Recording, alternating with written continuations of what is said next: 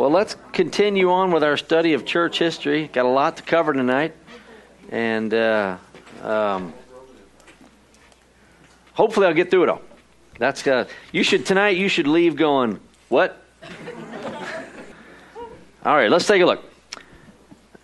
After the fall of Rome, the Roman Empire was falling apart bit by bit after each barbarian invasion. It wasn't coming apart at the seams, as it were, but Roman society is gone. It's been invaded by other people, so barbarians living alongside Romans, and from AD 410 onward.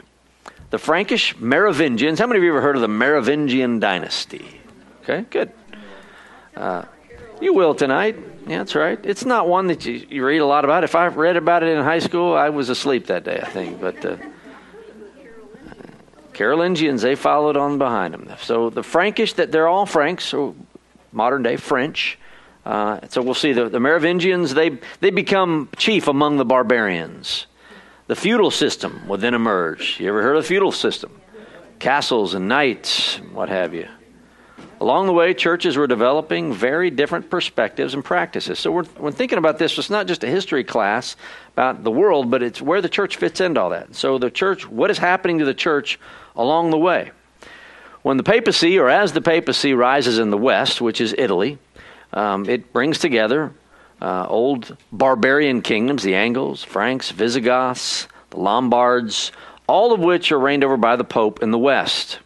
In the east, you've got Istanbul or Constantinople, Syria, Jerusalem, Egypt. All of this is going to be ruled over by the emperor in the eastern part of the empire, the Greek Orthodox. They spoke Greek, and in the west, they spoke and used Latin. So you've got a division. It's supposed to be one empire, but it's divided by language, rulers, peoples, barbarians, Romans in the east. When the Franks become dominant, it happens under a king of the Merovingian dynasty named Clovis. The Franks conquered much of the former Roman Western Empire, I should say. And Clovis of the Merovingian dynasty, he was chief of the Franks. He accepted the Nicene Creed and supported the Roman Church in AD 496. He was not a Christian, but his wife was. And he prayed. He was hemmed in on every side by his enemies and was there's no way he could win this battle. And so he prayed to Jesus. Jesus answered him. And he gave his allegiance to Christ. Supposedly became a Christian and was baptized. He reigned until a man named Charles Martel. Charles Martel is not a last name. It means the hammer. Charles the Hammer. In 715, 741, so it's that Clovis is back in the 5th century, and Charles Martel rises, a couple hundred years later, and he will originate the Carolingians. If you want, I don't know if you want to make that J or G. I go back and forth, so don't call me on it. The Merovingian dynasty, ruling family of the Franks, which would become the French. This is a map of France and an extension of modern France. From the ruling family from 481 until 741. They first appear as the kings of the Franks in the Roman army of the northern Gaul. By 509, they had united all the Franks and northern Gallo-Romans under their rule. Remember, this was a barbarian tribe. They've come together. They're the most organized and intelligent. And so everyone comes under their rule. Not the Pope. They're the muscle. The Pope is the religion. They will give way to the Carolingian dynasty. See, there I said Gian dynasty. So I know it. In the meanwhile, the world is being taken by Islam. Muhammad lived in Mecca. It's a trading post in Arabia. In 610, Muhammad claimed that an angel had entrusted him with the words from Allah, whom he called the one true God. Allah was just one of the pantheon of gods at that time, the moon god, and he chose Allah to be the main god. These Muslims, followers of Muhammad, became known as Muslims. Comes from the Arabic Islam, which means submission. The words Muhammad claimed to have received from the angel Gabriel were eventually recorded in the Quran, which is Arabic for recitation. It's interesting because it is believed that he was illiterate. So it's hard for someone who was illiterate to write a book. I won't go into all that. Not yet, anyway. After Muhammad's death, Muslims conquered Arabia, northern Africa, the Holy Land, and Spain. In 732, Charles Martel, that one we talked about earlier, stopped their advance at the Battle of Tours in Italy. And Muslims believe that Muhammad, at least this is unrelated, but Muslims believe that Muhammad journeyed into the heavens from the Dome of the Rock. That's right there in Jerusalem, middle of Jerusalem. If you've ever been to Jerusalem, we were all into that little area right there a couple months ago, and my daughter was there. And what were y'all doing? Y'all screaming and yelling about something? Julie was in the midst of it, and we got corrected by people. Y'all hush. You can't do that. You can't be loud out here. Oh, sorry. But anyway, this is the Dome of the Rock. This is not anything Christian. It is quite blasphemous, sitting on the site of the old Holy of Holies. But this is where they believe that Muhammad ascended into heaven. So they built a church is built there, the Dome of the Rock. It's beautiful. Islam and iconoclasm. Iconoclasm is image breaking. The Muslims rejected all idols then and now, and even pointed out that many Christians seem to worship icons of Jesus. Do you think that when people bow down before icons, various things, do you think that, does that look like worship to you? No. It does to me. It does to me. I think you're bowing down before any of it. Huh? Depends which ones. You see. It is one thing to honor, to venerate, another thing to bow down and worship it. But and people make that distinction. But sure does look like worship to me. It's like people say, I honor my spouse or I honor my children, but a lot of times it's just downright worship of the children or the job. I honor my whatever I do, but in fact, really everything points to you maybe worshiping it. How many of you, if you looked at your checkbook ledger, and where would you find your worship in that? Our church is Amazon. It's just the First Church of Amazon. That's just the way it is. That's where all of our money goes every day, all the time. But the Muslims saw Christians bowing down to these objects, and that bothered them. In 725, a volcano rocked the city of Constantinople. The Eastern emperor wondered if this was punishment for icon worship that had been introduced and allowed to exist in the East. Conflict quickly erupted between the iconodules, icon kissers, and iconoclasts, the icon smashers. Iconoclasts claimed that iconodules were idolizing their icons. That's kind of the way some of us do today. You iconodules, yeah, you're an iconoclast. Name calling. 787, the Second Council of Nicaea allowed reverence of icons, but forbade the worship thereof. Okay, so once again, we can have icons, but how do you know when you're worshiping one? When you're kissing one? Who kisses an icon? Many people do. Bow down, speak to the icon. It's just a piece of something. So it was allowed, but you can't worship it. So now you get the same thing. When am I just honoring it and when am I worshiping it? So we go back a bit. 2 major cities after the fall of Rome. Constantinople was the emperor, the political entity, and Rome, ruled over by a religious entity. These two places, these two people, the Pope and the Emperor, were divided by distance and language, Latin and Greek, and there were many hard feelings that existed between them, that rose up between them through the years. Rome had no political sword. The barbarian tribes did not create empires. They just became the new Rome. So they weren't fighting these barbarians. They were pleading with them. Leo was pleading with them, don't come in and pillage too much. Just do this, but don't destroy everything. You guys just come in, take everything, and let us live among you. You live among us. And they did. And the barbarian tribes did just that. They didn't have any real military to stop them. So they became the new Rome, these barbarian tribes. The dream of an empire, and Augustine's city of God persisted. At least in this dream, we will one day again become the city of God, but it persisted until AD 800 for a particular reason.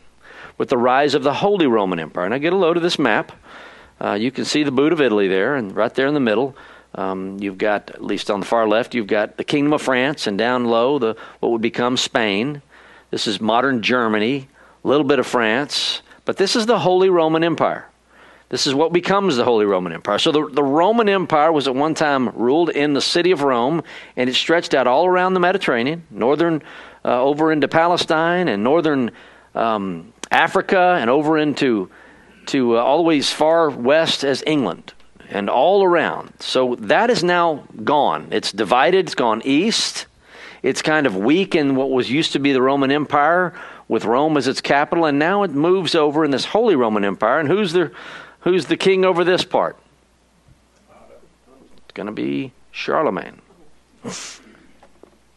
When the Franks became dominant among the barbarians, the Merovingian family ruled. This would be, Clovis was their first king, a Christian, from 481 to 511. He came to know Christ. Up to AD 741, so you've got this Merovingian family, they're the kings.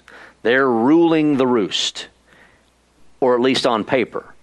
During that time, up to 741, the mayors of the palace are the ones that actually managed the household of the Merovingian kings. By AD 650, these mayors of the palace, they were the power behind the throne, eclipsing the Merovingians in influence. You might look at it today like say England. England is, you've got this royal monarch who rules, yet they have no real power. The power belongs more to the state. And so it's something like that. So the Merovingians are reigning, but the ones that are managing the palace are other men, and they become prominent, these mayors of the palace. Charles Martel was one of those mayors. He was one of those powerful mayors, and he drove the Muslims out of Spain at the Battle of Tours in AD 732. His son, Pepin III, also called the Short. It's not because he was short. It's because he was just the younger. It's just what you say he's the younger because there's a Pepin 1 and 2. This is the son of Charles Martel. He drove the Lombards out of Italy. He donated land to the papacy, and this will bring in the Carolingian dynasty. The thing that Pepin didn't like was he knew that we have power. Pepin said the mayors of the palace have the power. The Merovingians are just nothing. He said, but Pepin not only wanted the power, he wanted the title. And who can give him that title of king? The Pope. So in 714 to 768, as Pepin ruled, Charles Martel's son became mayor of the palace and over all Francia in 751. He was every bit as powerful as his father, Charles Martel. The Pope called on Pepin for military aid against the Lombards because the Lombards came into Italy to Rome. Hey, Pepin, come help me out. He does. Pepin sent armies to deliver the Pope from the Lombards. The Pope declared Pepin king of the Franks in place of the Merovingian king, and so now the mayors of the palace are now the ruling entity. They're the ones with the power anyway. This is the beginning of what is called the divine right kingship in the West. And that means basically that the monarchs are subject to no one on earth, answering only to God who appointed them, and they're appointed by the Pope. And then you're going to have this war between the king and the Pope. Who's got the power? Later on, at the end of our time tonight, we'll see that the Pope has a great way of frightening people, saying, I am God's right hand. I'm in the line of Peter, and you can do whatever you want, but if I say you're not getting into heaven, you ain't getting into heaven. You're still saying that. Yeah, not much has changed, has it? Now, if Pepin has now become the king, and he's the king in what will be called this Holy Roman Empire, there's still an emperor in the East. What do you think is going to pop up? I mean, the emperor in the East was begun by Constantine. Well, at this time, a forgery called the Donation of Constantine was written, which asserted that Constantine had given power of the Roman Empire to the papacy. Right about the time that Pepin is appointed king, some forged document pops up that says, oh yeah, here's a document that Constantine wrote that said when he left for the East, the Pope can appoint anyone he wants. How convenient. The Donation of Constantine. So Charles Martel had a son named Pepin III, the Short, and Pepin has a son named Charles, who will become the great Charlemagne. Here he is on his horse. Charles Martel was mayor of the palace. He died in 741. Pepin the Short was king, died in 768. Charlemagne will become emperor. So he will take what his father gave to him and what the Pope has agreed to and rule a new empire. Charles became king of the Franks in 768. He strongly supported the Roman Catholic Church. He was a supporter of the Pope. King Charles later became known as Charlemagne, which is Latin for Charles the Great. In 799, the power-hungry Italian nobles accused Pope Leo of embezzlement. Now, Pope Pio. Why not? Pope Leo. Pope Leo III, when you are going to accuse a pope of embezzlement, you might think that's a large accusation. Leo III fled to King Charles. On December 28th, in the year 800, Charles acquitted the Pope on all charges. Don't mess with this boy. So he's saying, don't mess with him or you'll mess with me. So 2 days later, on Christmas Day, AD 800, Pope Leo III dubbed Charles the Holy Roman Emperor, in continuity with the rulers of ancient Rome. And what is birthed now is a new part of the Roman Empire. He was neither holy nor was he Roman. And some have said, and that wasn't an empire either, Holy Roman Emperor. I think it was an empire. I mean, it's an imperial government. Thus, the Western Church created their own emperor. So they just made their own. We don't need the guy in the East. We don't need the emperor. It's not helping us anyway. Different culture. Everything's different over there. We need help. The Pope was helped by Charlemagne. Charlemagne came in. Now he's the king, this new Holy Roman Emperor. Charlemagne had the goal of uniting all Germanic peoples, both Franks and barbarians. And barbarians is just, it's a broad term for all of those tribes that had made their way in. And he wanted to make one great empire under Christianity. Very extraordinary man, Charlemagne. The study of Charlemagne is one of the most interesting studies you'll ever embark upon. I haven't read enough. I can't really read enough. There's just too much there. He was an amazing man. One of the top 5 people in the history of the world is Charles the Great. He conquered the Muslims, the Slavs, the Bavarians, and the Lombards. At his coronation in AD 800, Pope Leo proclaimed Charles most pious, Augustus by God, saying, Simon Peter has recovered his sword. In Charlemagne, the church and the state were unified and prepared to establish God's kingdom on earth. The battleground time period is called the Middle Age, sometimes referred to as the Dark Ages. I've learned that historians do not like that phrase, the Dark Ages, for various reasons. So we'll just go with the Middle Ages, medieval times. Don't want to make anybody mad. You know me. I never want to make anybody mad. That's me. I'm all about peace, aren't I, Steve? Charlemagne conquered the Lombards, Saxons, Frisians, Avars. I had to look up, see who these people are, where their countries are.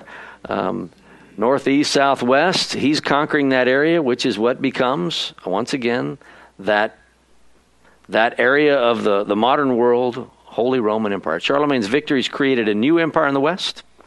The Carolingians, he's not a Merovingian. Carolingians from Charles, this Frankish noble family named after him. You can see he's all of that brown underneath is where Islam has advanced at this point. He is ruling what's left of the Roman Empire in those colorful areas. The changes that he made, he introduced scholarship to his kingdom, encouraging the use of Latin as one of language, of scholarship for the whole empire, a grammarian as well. You've got this English scholarship, bringing Latin to the day, or making sure everyone knew it, could read it, and all of these people groups in this Holy Roman Empire. He imported and supported scholars from all over Europe to be in his court and improve Frankish schools. And some of you have heard of Alcuin, who is his most notable right-hand man, to teach the world what it needed to learn. Dark Ages. You're talking about a time where people. I say Dark Ages, Middle Ages, Dark Ages. It's where people go. Not everyone's literate. Not everyone. I mean, you're out living in a land where it's not civilized. Nothing like what we know today. Nothing. I mean, wouldn't it be great one time to just be able to explain to somebody in that day? Tell them, hey, I'm from the future, and tell them. One of my favorite comedians is Nate. His name is Nate Bargatze, and I can actually tell you that because he doesn't curse.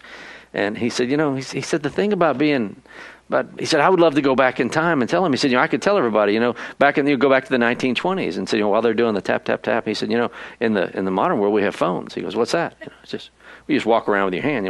What's that? He said, I wouldn't even be able to tell him. I don't even know what that is. He said, I wouldn't know how to make it. If I lived in the 1920s, I wouldn't know how to make a phone. He said, so I tell him, you get your reception from satellites. What's that? I don't know, just something with metal up in the sky. So even if we could go back in time, could we actually tell people? Could you teach anybody how to make a match? Some of you might be able to. I couldn't. This is a time where people don't read, they don't study, they don't go to libraries per se, and Charlemagne is going to advance this world, and he does, and he makes an amazing effort to do so. brings in people from all over the empire to teach. Charlemagne collected important manuscripts from all over Europe. He sponsored the development of a cursive script that made Latin legible. And he introduced standards in punctuation and word separation. This is Merovingian script altogether. Kind of nice penmanship, isn't it? He introduces the Carolingian script where there are spaces between the letters and there's punctuation. So you grammarians, you love that, right? You engineers, I can always tell. There's some slides I put up and engineers are just like this.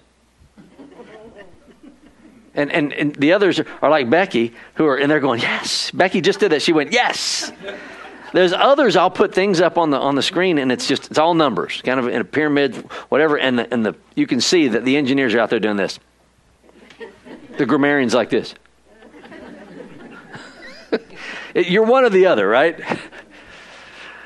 Charlemagne also spread the use of our common AD, or in the year of our Lord. That's Anno Domini. In the year of our Lord dating system. Take a look at this. So, timeline. His day, Charlemagne's day, is going to go backwards, around AD 800, going back various time frames. 2, Jesus was born this many years earlier than Charlemagne's day. He's going back, so it's going to date this time period. The year, technically, the year AD 1. You know, there's no year AD 0. You know that? So you go 1 BC to AD 1. That's just 1 year between that. It took me 3 months to tell this girl that one time when we were at Cypress Bible Church. She was one of the secretaries, good friend of mine, and I was trying to explain to her, in this, and she said, "No, wait a minute, help me understand that again." Okay, 1 BC. You're in the year before Christ is born. Year before. You don't know it's a year, but you're in that year.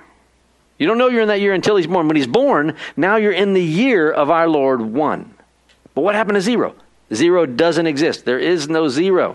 This is a very intelligent woman. And for a while I thought she was just putting me on, but she said, this is just too much for me. So hopefully all of you understand. There's no dating back then?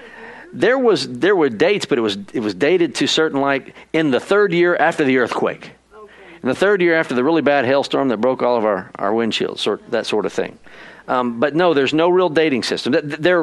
Other cultures may have had one, but they don't line up with each one. So Charlemagne is going to bring together and there's already one existed around 500. There was a monk that put together around 530, AD 530. But he's going to put this AD dating system to much greater use. Yeah, it is. It is quite amazing. Trouble is that they were wrong in their calculation of the number of years that had passed since Jesus' birth. We know that he wasn't born in the 1st century. He was born in the 1st century. He wasn't born in the year AD 1. How do we know that? Well, as recent, really the scribe that put it together around AD 525, with what he had was amazing what he did. He was off by 4 to 6 years. And now we go back and we date. That's why when Jesus was born 4 years before he was born. You see, Jesus was born around 4 BC. You're going, how can that happen? 4 years before Christ. Is that confusing to anyone? You've read that before, but you didn't want to look at it and go, hey, what does that mean? It's just one of those embarrassing things you don't want to ask.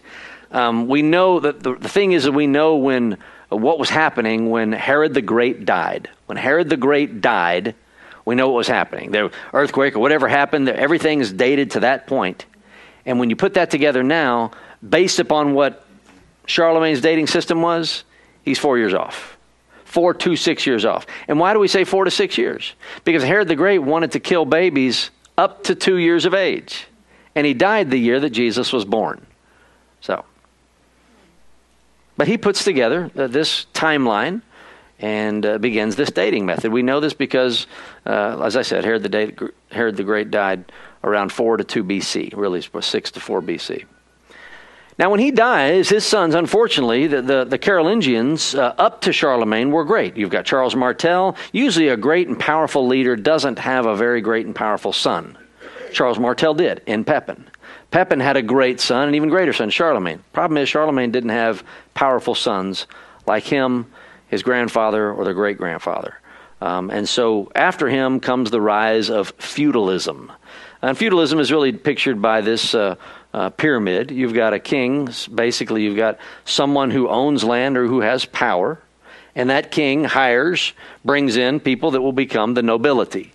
they're going to, he's going to give them land, and they're going to work under him. They're going to be the vassal, and he's going to be their overlord.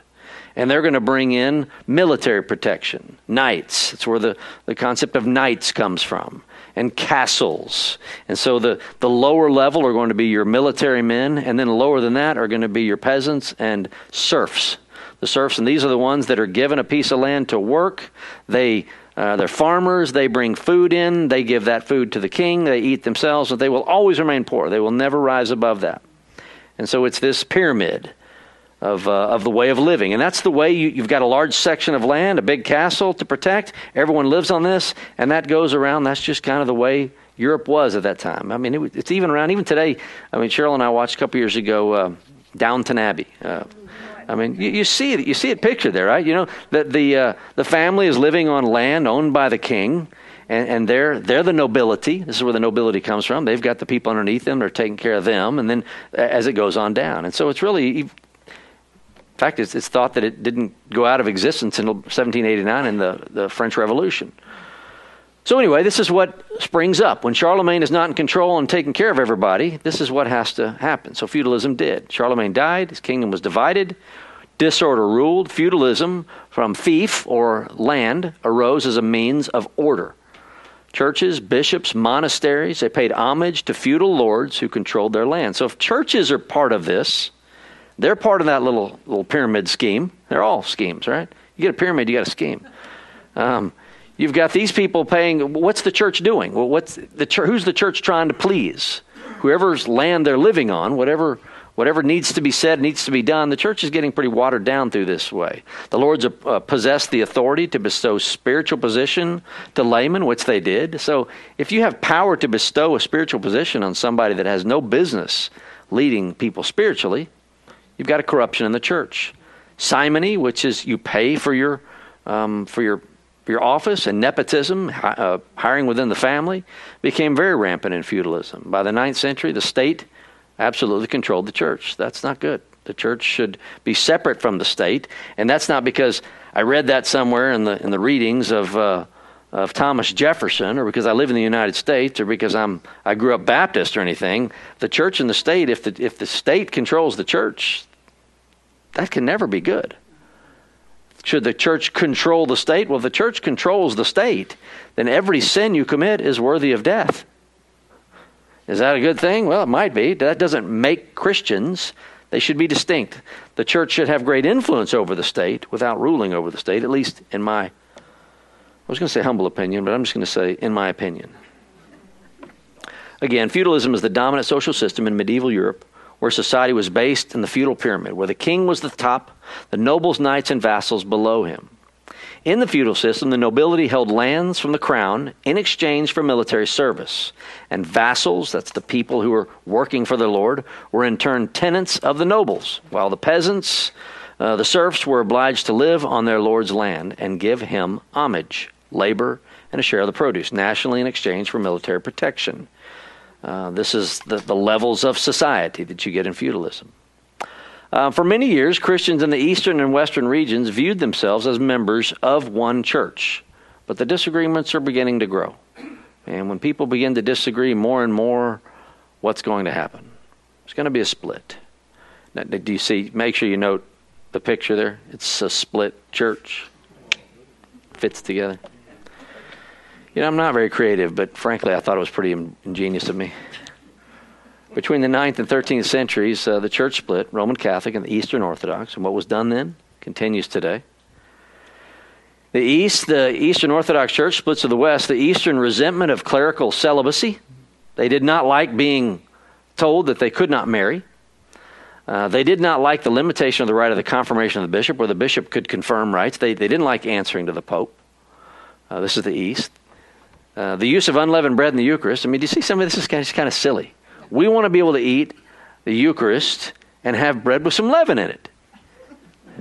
I mean, that's what people argue about today. Now, ours obviously is that crummy little wafer. It's all just it's a remembrance. But if you're going to sit down to a meal and you're going to be served saltines, you're going, wait a minute, can we just have some good bread?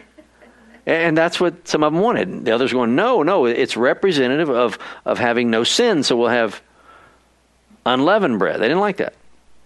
And the Great Schism of 1054, schism, I always say schism, the Fourth Crusade, and the Filioque controversy. So these are the reasons that this happened. How many of you are familiar with the Filioque controversy? Well, tonight, you are going to be enlightened.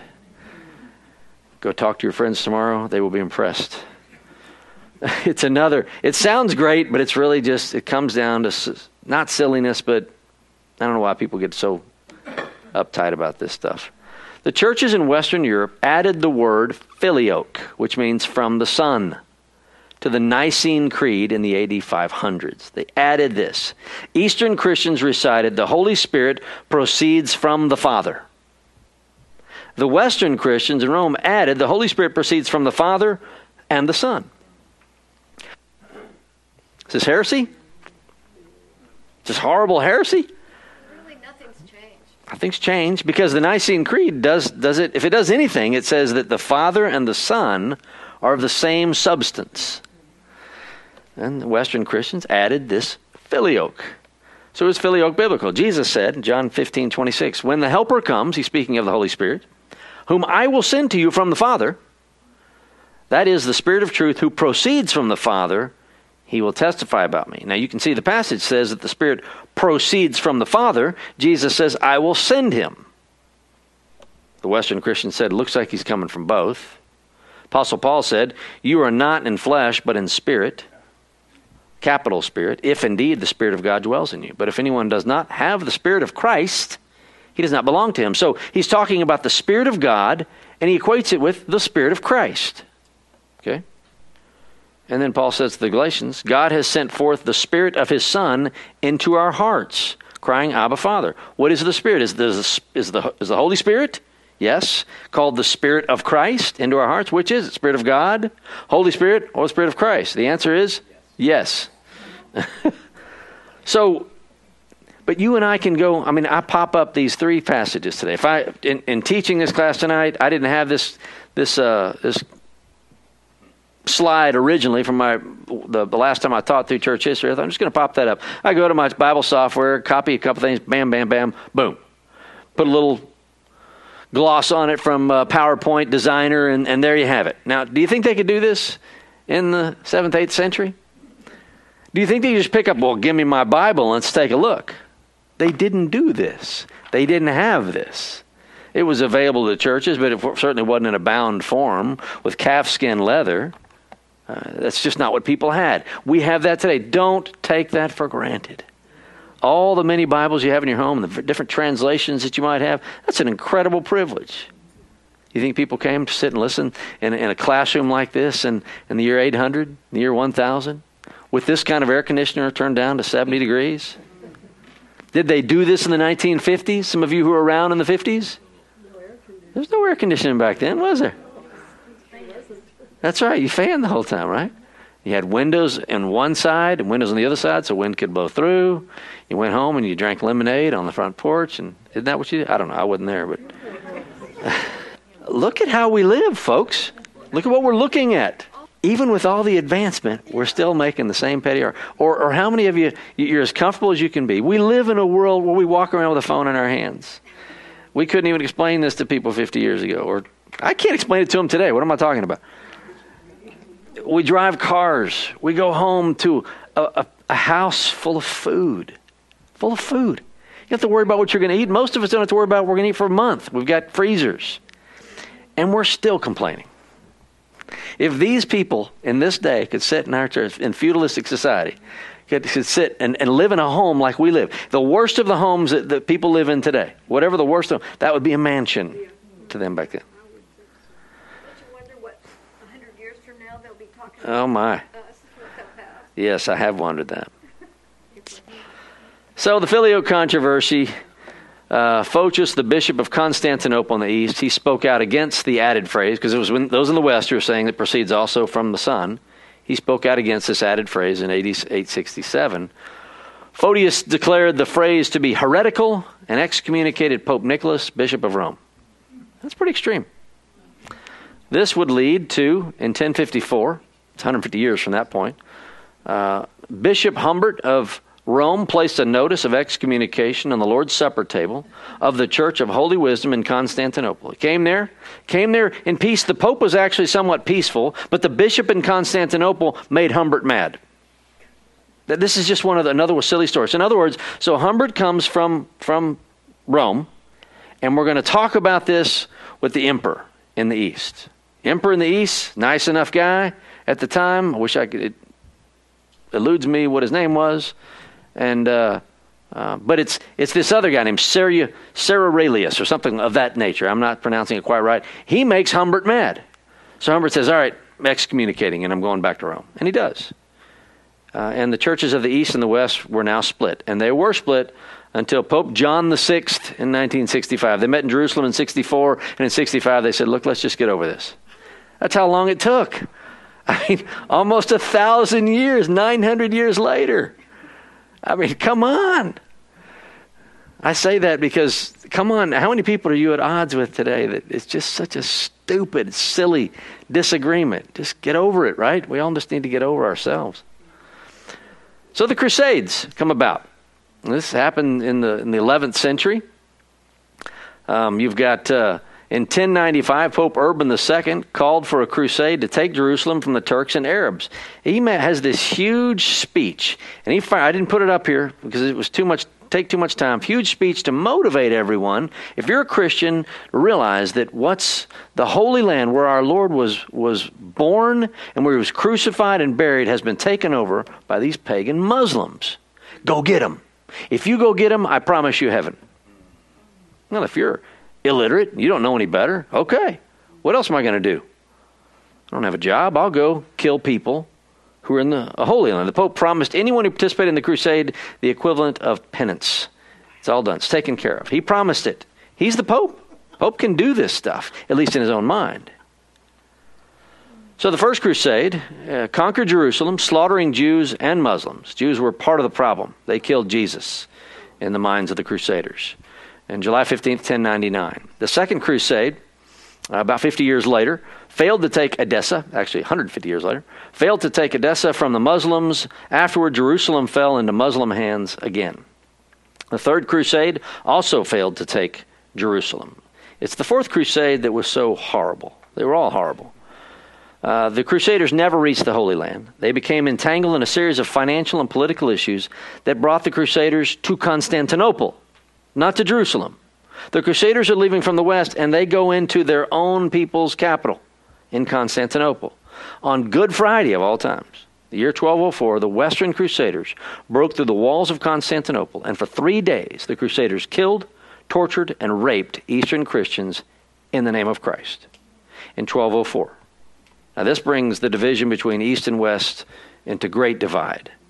The relationships between the Eastern and Western Christians never recovered from those 3 days. But in 2004, Pope John Paul II declared, quote, "How can we not share, even at a distance of 8 centuries, the pain and disgust? The fact that the Crusaders were Latin Christians fills Catholics with deep regret." And that's why Muslims hate Christians, hate us because of the Crusades. That's the main issue to hate Christians, is what the Crusades did. Go in and kill these people in the name of Christ? Reform begins. 300 monasteries declared freedom from homage, the end of simony, and a board of men to elect the Pope rather than feudal lords. The College of Cardinals was established to do this very thing, 1059. In 1073, Hildebrand. Now, if your name was Hildebrand, would you be happy to change it to Gregory? Hildebrand in 1073 is a powerful man. He became Pope Gregory VII. He claimed infallibility and exerted great authority. Now we're going to clean things up. The Pope's going to run everything. He's this godly man, if only. He prohibited lay investiture, which is the authority to bestow spiritual position as laymen. So he prohibited this. Instead of the Pope having the authority to do this, or the state to, he prohibits that authority to give to any old layman what they want. Any rule in the church. And so all of this brings us once again to how the Roman Catholic Church has evolved through the centuries. As I put in here each week, an evolution of that. The Pope, now with his own authority, going back to Hildebrand, Gregory VII, A clash then ensued between Pope Gregory VII and Henry IV, this German Holy Roman Emperor. And essentially what happens is that Henry IV is not going to give Gregory what's the word for it? He's not going to give him the satisfaction of kowtowing to him. And so Gregory VII says, all right, I will withdraw all of my support and all military power that I can give as Pope to your land in England. And you will be subservient to me. Henry IV says, no, that's not going to happen. So they have this back and forth until finally the Pope comes up with the interdiction. He accused Henry of simony, and the Pope summoned him. Henry then called a council to remove the Pope. That's Henry recalling a council. Gregory then called an interdiction. This is going to be the Pope's most powerful weapon. It's an ecclesiastical censure excluding a person or district from partaking of the sacraments. In other words, he's saying, Gregory is telling Henry IV, I'm not going to allow anyone in your kingdom to partake of the Lord's Supper. If you can't partake of the Lord's Supper in Roman Catholicism, you can't have your sins forgiven. He's going to make sure no one does that. That's going to turn everyone's loyalty from Henry to the Pope. German nobles pressured Henry to repent, and 72 hours later, after he made his way over the Alps to Hildebrand's winter home in January, for 72 hours he stood out there barefoot while Hildebrand watched him cower. Same thing, the thing that he would never do. 72 hours of groveling and asking for the Pope's forgiveness, Hildebrand gave it to him. Nothing. If that's not just the abuse of power. But to think you have the power to forgive. Henry was afraid he was going to lose all of his power, and he wasn't quite sure he was going to go to heaven as a result. The Pope then became supreme with this sword of interdiction. So if you have done this interdiction, you're the Pope, you're going, that worked. That was powerful. I brought this powerful king to his knees. The papacy's zenith in 1077, from 1077 to the 13th century, popes used Gregory VII's ideas to exert control, leading an attempt at the city of God, whereby they would do what Augustine's book, City of God, said, we will have God's city on earth. The papacy then became the most powerful, coveted office in Europe. Wouldn't you want that power? I mean, you want to rule the world? Become the Pope. By interdiction and excommunication, these popes determined whether we went to heaven or hell. And with that kind of power, this is, when you talk about the evolution of the Roman Catholic Church, that power of the Pope and people not knowing any better, yes, that's where it came from. Yes, it is so sad. But remember, it's Hildebrand, Gregory VII, who made it such. The emperors were all shadows of Charlemagne, all of them answering to the Pope.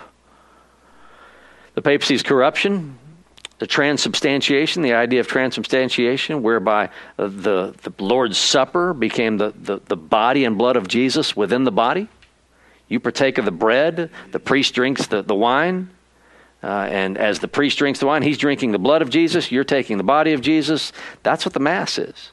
The Mass, if you're not Roman Catholic and you think that a Mass is just the same as a worship service in a Baptist church, think again. Good Catholics go to Mass every single day. I call them good because they at least know they're sinners. If you know you're a sinner, you know you need forgiveness. So go partake of the Mass. The body of Jesus is killed again inside of you, and you are now forgiven. As soon as you leave, you're a sinner again, right? You're still a sinner while you're taking it. But this is what transubstantiation is. The papacy's corruption introduced the 7 sacraments called sacramentalism, sacerdotalism, which is coming to the priest for teaching, mediation, communion, etc. So if you go to anyone and you think that you need to, even if you came to me, Lance, will you pray for me? If you ask me to pray for you, I will pray for you. But I'm probably not going to pray anything specific you ask me to pray for. Just want you to know that. Pray that God do this, that he do that I do here, and this happens at that. I'm not going to do that. I never do that. I don't do that for me. I will pray God's will in your life, which I don't know. Now, that's not me patting myself on the back. That's just me telling you I'll do that. But I am no more powerful in praying than Bill is, than Sharon is, than Charlie is. Anyone who views their pastor as somehow more close to God is a sacerdotalist. Not a whole lot different than Roman Catholicism. I am happy to pray for you as my friend and as a shepherd among the sheep, but I am not more powerful in my prayers. James 5:16 says, the prayer of a righteous man, and by extension woman, is a powerful thing. A righteous man. Well, what about Matthew 18, where it says, where 2 or 3 are gathered together in my name, there I'm with them? That's not about prayer at all. Don't ever think you need 2 or 3 people to twist God's arm. That passage is about church discipline and church discipline alone.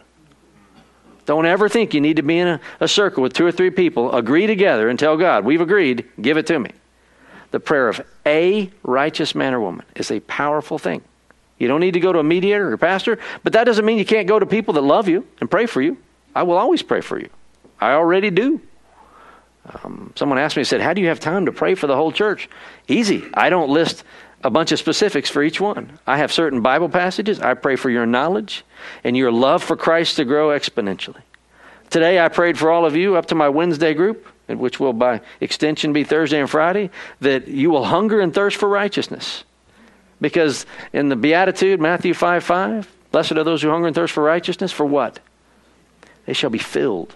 So I prayed for that for you. That's how you pray for people. God, your will be done. I've had people say, pray that we get in this hospital, we get this room, we get this doctor, and we all get well. And that's not bad. It's okay to pray that if you want to. I mean, that's what you want. So don't lie to God and say, okay, Lord, I'm going to try to be extra righteous and not tell you what I really want. He already knows what you're thinking. Tell him what you're thinking, but nevertheless, Lord, not my will but yours. Isn't that how Jesus prayed? So transubstantiation, sacramentalism, sacerdotalism, purgatory enters into the corruption. Indulgences, that's giving money for grace. Part of indulgences was the idea that there were some saints on the planet that had lived so righteously that they had done more than they needed to do. They had done. So you've got this extra amount of good works. I'm not making this up. That's in this kind of spiritual bank that you can go pay your indulgence and get their good works and have it foisted on your life. People believe this stuff. You know, I don't, on purgatory, if they believe that Jesus forgave their sins, what was purgatory for? No, they don't believe necessarily that Jesus forgave their sins. They need Jesus to continually forgive their sins. That's why in the Roman Catholic Church, if you commit suicide, it's a mortal sin. You go straight to hell. Because you didn't have time to ask for forgiveness after that. We had a gentleman here at the church that committed suicide back in, I know it was about 2009. I'd counseled him for almost 10 years. It was devastating. And his family was Catholic. He had come to know Christ here, and he had a great testimony. And it was awesome to read his testimony at his funeral. But his family was Catholic. And they came in and I said, look, I know John and John is with Jesus. I said, and that's the way I'm going to preach it. I said, I know in Roman Catholicism that you believe that he's in hell. She said, oh, no. Our father said that he was given a pass. And I thought, is that right? How does that work? Oh, well, that was a little bit of money will go a long way. But that's an indulgence. Indulgence is giving money to be able to tap into some old works that someone else did, or to lessen your time in purgatory. The via moderna over the via antiqua, that's the ability to serve God better for more. The way it was done in the past, the way it's done in the present versus the way it's done in the present. Papal infallibility, the one holy, the una sanctum, and the veneration of Mary. This is all part of the papacy's corruption that we see a good bit of in the modern day. You've got the worship of the saints. In the early times, Christians remembered the life and testimony of martyrs on the anniversary of their deaths. In the days of the Roman Empire, this changed into a notion that we can pray to martyrs for help. We looked at that in the past. John Chrysostom said, they, meaning the martyrs, have great boldness, not merely during their life, yes, much more after their death, for now they bear the marks of martyrdom. And when they show these, they can persuade the king, the capital king, to do anything. Even Ambrose said the martyrs must be invoked. They who have washed away their sins by their own blood may pray for our sins. It makes, by their death is what he's saying. He's not, by their own death. Their death in the name of Christ. Now, it's not completely outlandish, I don't think. It's just not biblical. not the way Jesus said to do it. He said there is one God, one mediator between God and man, the man Christ Jesus.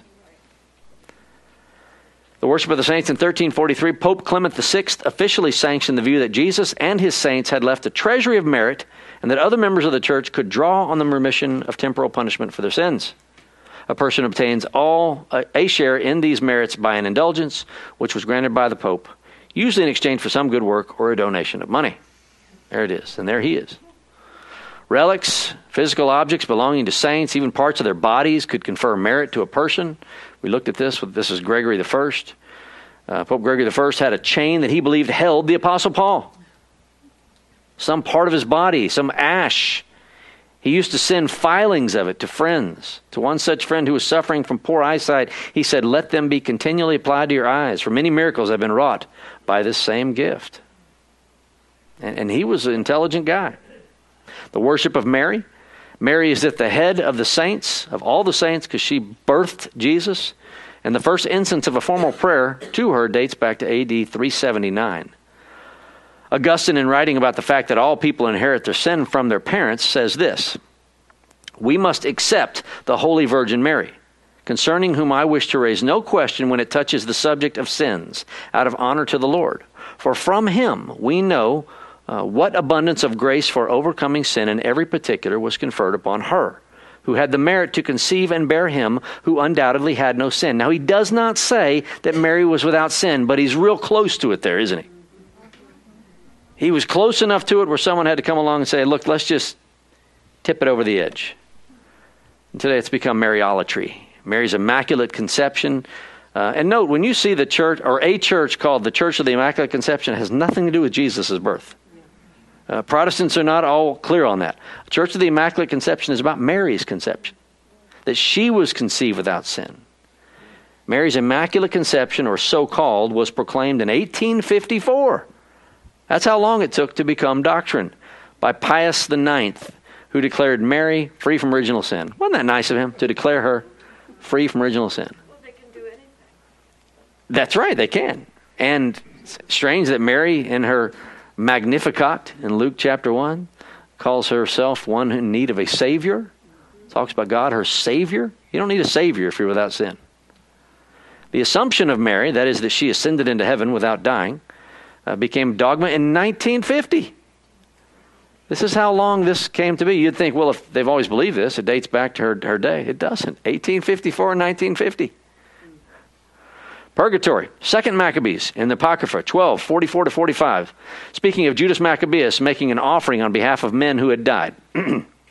It says this: "For if he had not hoped that they who were slain would rise again, it would have been unnecessary to pray for the dead. Whereupon he made a reconciliation for the dead, that they might be delivered from sin." That and that alone is where the Roman Catholic Church gets their idea of purgatory. Now, they found other Bible verses through the years that hint at it, but this is their passage, and the Apocrypha being in their Bible becomes their scripture. It's developed by Gregory I, ratified at the Council of Lyon in 1274, and at the Council of Florence in 1439. Purgatory. Notice how late that comes in. Purgatory, as you've heard me say, runs the whole system. It runs the whole Roman Catholic system. If you've got a purgatory and you've got friends, family there, you are paying money. You are giving indulgences so that you can get your loved ones out and lessen your own time there. Because no one, except people like Mary, die and go straight to heaven. And she didn't even die, they think. But there are some good people that died and went straight to heaven. But the rest of us, we got to spend some time in purgatory. How can we get them out? Pay money. This runs the system. Papal infallibility. Gregory VII, that's Hildebrand, declared the Pope and the Church to be infallible in 1075. Official doctrine says that he is infallible when he speaks ex cathedra, which means from the chair. Not from the cathedral, but it means from the chair. Not a lot of popes that have done that, by the way. Only 2 pronouncements have been agreed upon as being spoken ex cathedra, and that's the 1870 papal infallibility, ex cathedra, and then the 1950 Assumption of Mary. And of course, you know that they go with Bible plus tradition. What does the Bible say? Okay, that's good. If it fits their way of thinking, great. But If it doesn't, we need some tradition that helps us. The Council of Trent, which was the Counter-Reformation in the 1560s, Council of Trent concluded that the Roman Catholic Church derived its doctrines from both the Bible and tradition, venerating both of these sources with equal affection and reverence. It affirmed that the Bible is the inspired Word of God, that tradition is not, but tradition is a source of faith equal to the Bible, and that it is a true source, and that it imposes the assent of faith. The Bible is superior in dignity, but tradition is superior in completeness. We draw from both. We're a Bible church. If the Bible doesn't say it, we don't believe it. Or we don't have grounds for believing. We can believe something and hold to the opinion, but we know what's true from the Bible, not from tradition. In general, Roman Catholics are expected to accept the teaching authority of the Roman Catholic Church because it is a safe guide, even if it is not perfectly free from error, and because in critical areas of faith and morals it will not fail them. There is no other guide to whom they can turn, and they are not personally responsible if they submit to the church, even when a particular case of the position of the church could change. So if the church changes its position and you were with it in the past, it's not your fault. Don't worry, that's the church's. You were just doing what you were told. Well, the question is where are these people in reality? I am no one's judge, and it is not my place to say where these people are. It is my place to say that salvation is through faith in Christ alone. My assumption is that if these were God's chosen people, He would have brought them to Himself, as He has on many occasions. Are they sincerely deluded? Yes. They nice, good, deluded people? Yes. There will be many nice, good, deluded people in the eternal fires of hell. I hope it's not your family. It is not my place to say. But it's a tough one, isn't it? Anyone quote to me Hosea 4:6? My people are destroyed for lack of knowledge. For lack of knowledge. So in the early period, it was all by revelation, the revelation of God in His Scripture. In the early Middle Ages, it was revelation plus tradition. Later Middle Age, revelation plus tradition, and then plus reason, that crept in. In the Renaissance, it was revelation and reason. The Enlightenment, it was just reason. Harvest Bible Church, just the Bible, right? At least best we can. Finally, by the 12th century, power had replaced piety, tradition over truth, syncretism, which is man working with God to save him, over monergism, which is God working through the Holy Spirit to save, pronouncements over Scripture. The Crusades clearly revealed the problems with the church, those 7 military movements to reclaim Jerusalem from Islam, and yet the rumblings of reform and protest grew steadily throughout the 14th and 15th centuries. We're not quite at the Reformation, but the rumblings of it are certainly there. Let me pray for us. Lord, for all of us, I pray that we would hunger and thirst for righteousness.